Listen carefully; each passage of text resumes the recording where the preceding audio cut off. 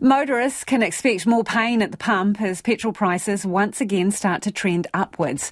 Price tracking website Gaspy reports that the average price for unleaded 91 has gone up by 4.7% in the last 28 days to $2.78. This follows the government's fuel subsidy coming to an end in June, as well as a volatile global fuel market. Delphine Herbert has the story. The end of the government's fuel subsidy, coupled with the rising price of oil globally, means motorists are once again feeling the pinch at the pump.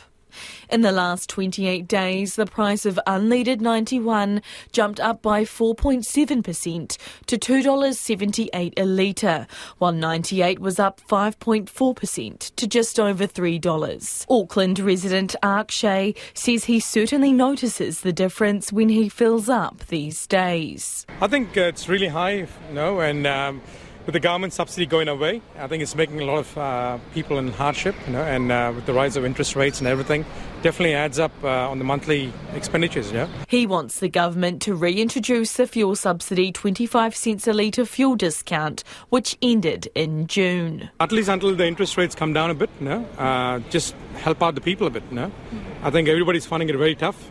I mean, at least for us, we have company cars, so we don't feel the pinch too much, but a lot of other people, they do, But Prime Minister Chris Hipkins says reintroducing the fuel subsidy is not on the table right now. I've indicated this morning that we're not intending to reintroduce that. National has other ideas on how to provide financial relief to New Zealanders. Leader Christopher Luxon says if elected, his party would give people income tax relief to help with costs like fuel. And that's why we say inflation-adjusting tax thresholds are so important, because it means that New Zealanders get to keep their own money in their own pocket. And it's not just petrol prices that are going through the roof at the moment. It's also been rents, it's also been food, it's also been mortgage rates.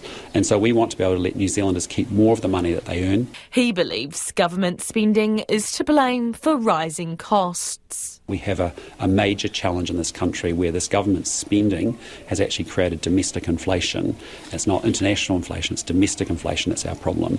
That's caused high interest rates and that's caused a recession. And so the challenge is to deal with the underlying causes of inflation again. Automobile Association Principal Advisor Terry Collins says the price rise is also due to Saudi Arabia cutting oil production. In the last month, we've gone up from having around about the mid-70s for a barrel of oil, sometimes as low as $72. Now we're seeing it about $86.